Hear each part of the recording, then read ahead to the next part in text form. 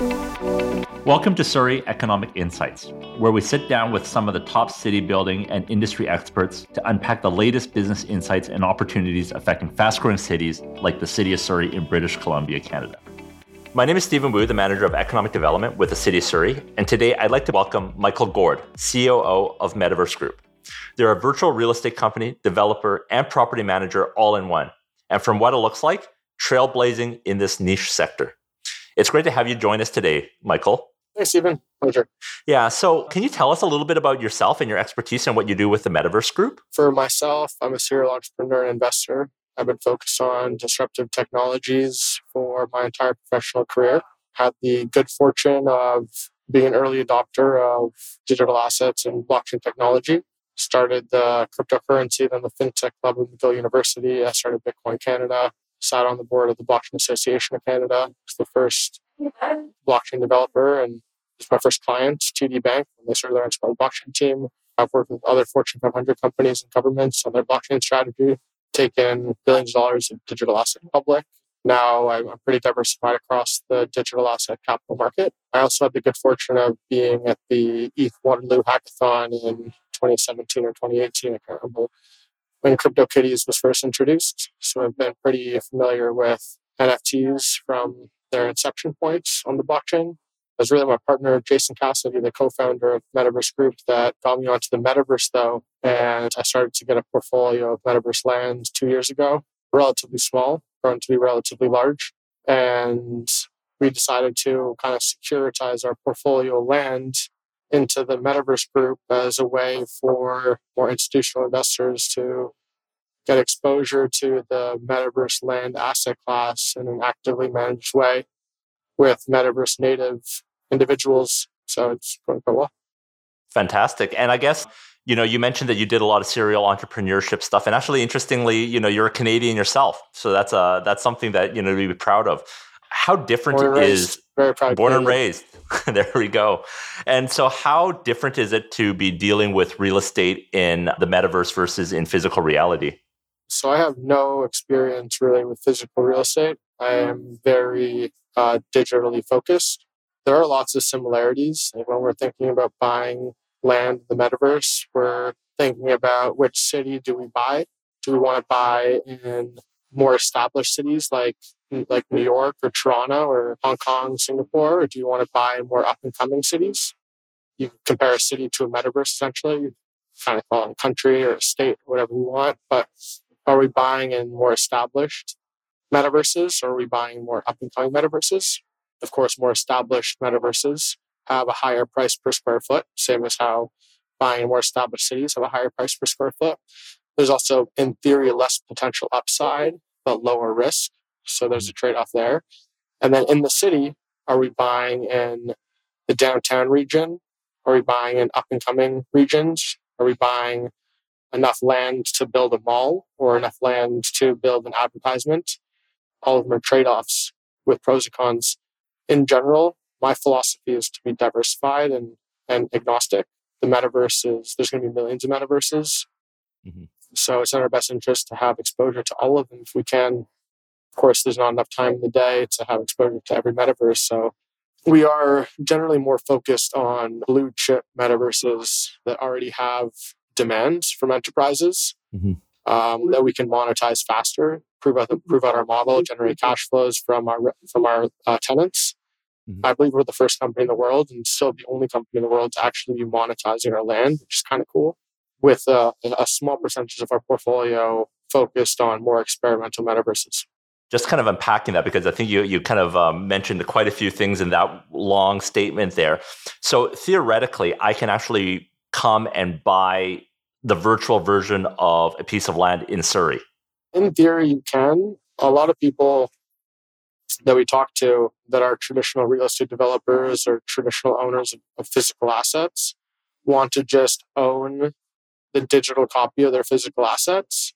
The reality is that if you own a building in the real world, there are metaverses that provide the ownership of land overlaying the physical world. I could buy your land. I could buy your building in that metaverse. It would be owned by me in that metaverse. And the IP laws there, the property laws are really yet to be built. But considering that the metaverse is an exact copy of the real world is a little bit missing the point. Mm-hmm. Because there's an infinite number of metaverses that, in theory, I could build Surrey, like I could build an exact replica of Surrey on my land. But if I build an exact replica of Surrey on my land, that's still my land. It's not Surrey's land, which, it brings up interesting questions.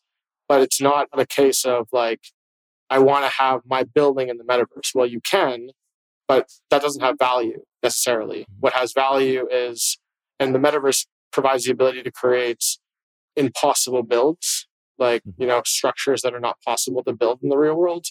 The objective is not to just have your building or your villa or your store as an exact replica.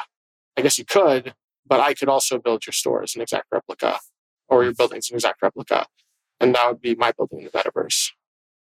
Because I guess in the physical world, like we talked a lot about the developers and whatnot. Right now with this housing crunch, everyone's talking about density bonusing. They want to build higher and more. So, and part of that is to raise capital to kind of build their product and be obviously more profitable. Do you see developers not just building higher, but building into the metaverse and offering that in tandem with the physical real estate? And what might that look like? That I think is interesting, but also is difficult. So in theory, it would be nice or possible. And keep in mind that there's going to be millions of different metaverses. Each metaverse is going to have a different economics and governance structure and different economics on their land. Mm-hmm. So there are going to be some metaverses that are a direct copy of the real world, where I can actually see Surrey on a map. And I can buy plots of land in Surrey or in New York or in Toronto or in Singapore or wherever I want in that metaverse as an artificial reality layer on top of the real world. Mm-hmm. So in theory, a developer would be able to go in and buy ownership of their plots of land in the real world on those metaverses that are a direct copy of Earth. But that's only a percentage of metaverses will be a direct copy of Earth. And if I go in and as a metaverse real estate developer, and I buy that land as an overlay of Earth, that's my land in the metaverse. So I can put NFTs, or I can put artificial reality experiences in your property in the real world in this artificial reality layer. And, that maybe brings up interesting legal questions, but the fact of the matter is that right now that's the case. I can go in and I can buy the Sphinx, the pyramids in Egypt. I can buy the Empire State Building. And those like iconic buildings in these metaverses are perhaps bought already by metaverse entrepreneurs, not by the real estate developers, not by the owners of the assets necessarily, because the owner of the assets are probably not thinking about the metaverse. Absolutely. Most metaverses, and the most famous ones, Decentraland, Sandbox, Song Space, Crypto Voxels, are not an overlay of the real world. They're an entirely game-like world where I could build the pyramids on my land, or I could build the Sphinx, or I could build the Empire State Building, but it'll look more like a game. Mm-hmm. It won't be an exact replica. And I could do whatever I want with my land. And for a developer that wants to, that's, someone that's buying farmland and building up 1,000 homes in those worlds, the land is too valuable. It doesn't make economic sense. Actually, it's economically impossible to buy enough land to provide a digital replica. So in theory, it's possible for a developer to do that. But in reality, in the famous metaverses, land's too expensive to do that. You need to increase the value of homes. You need to double the value of homes.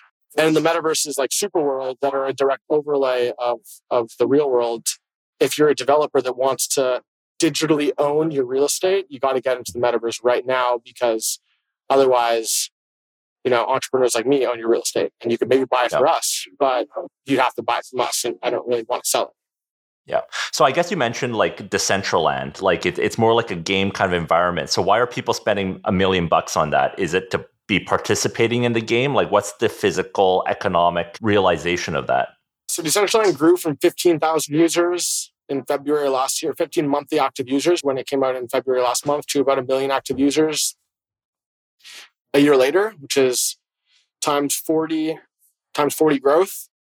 If we're super concerned, so I think that growth is going to continue because more and more big brands enter the metaverse. Like Metaverse Fashion Week is happening right now.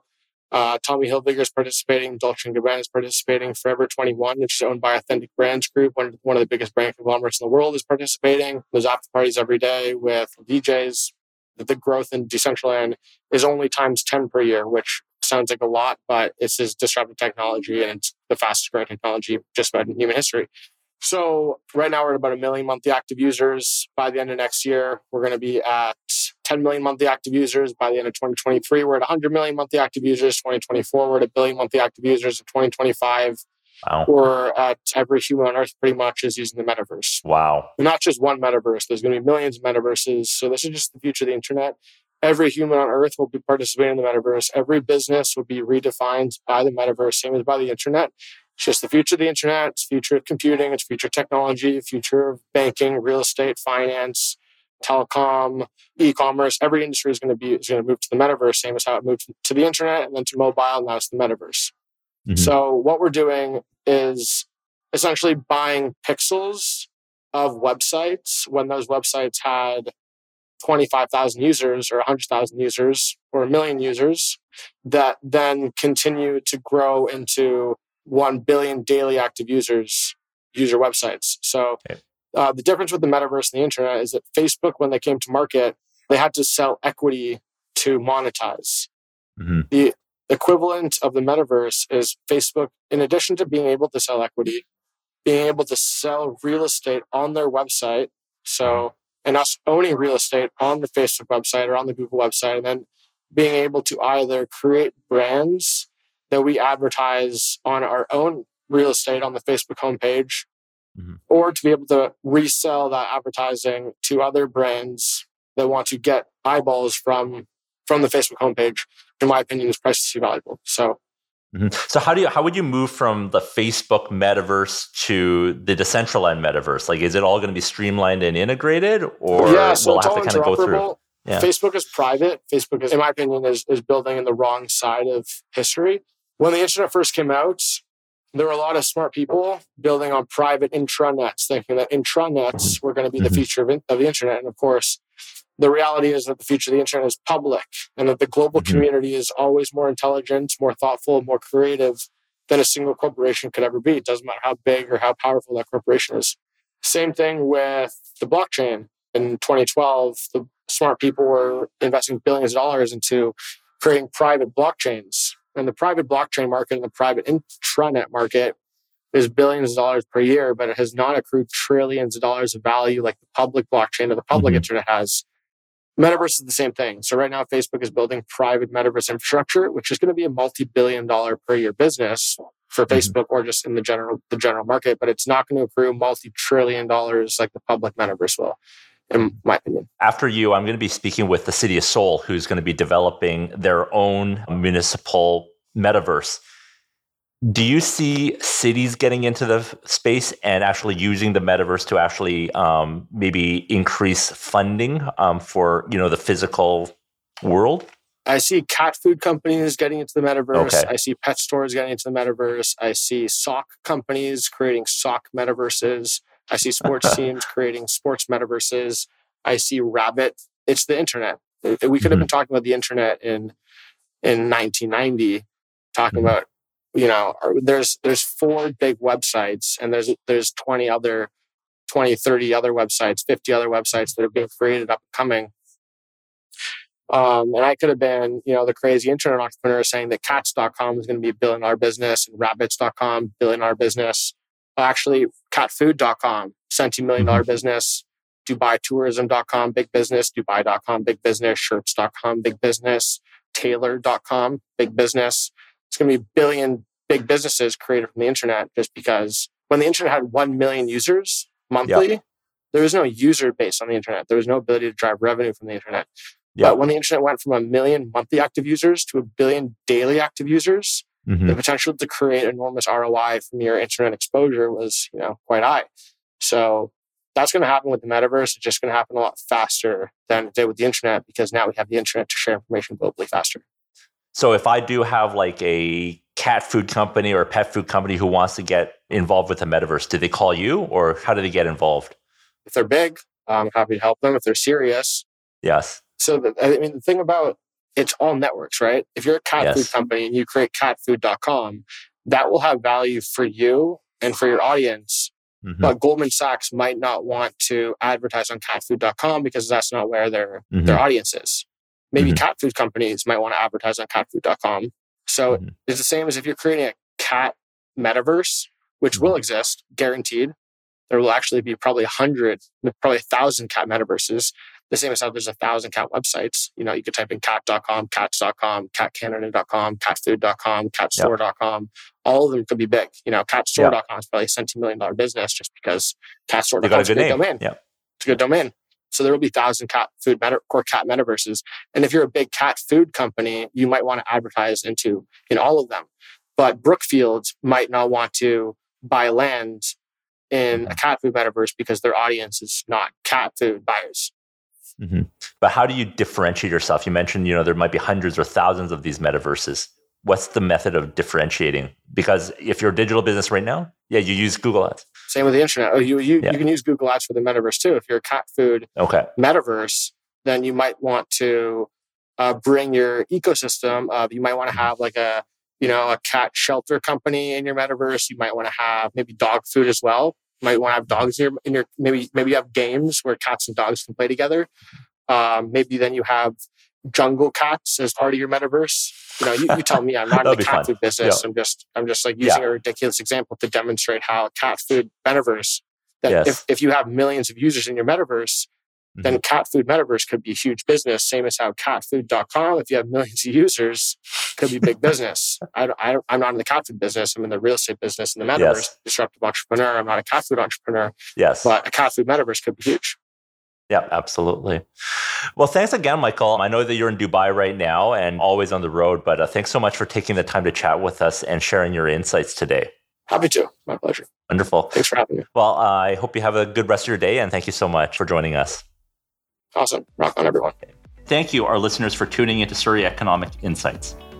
If you enjoyed this episode, please give us a rating and review. Don't forget to share this with others as well. And follow us on LinkedIn if you'd like to catch the next episode as soon as it's released. See you next time. Thank you.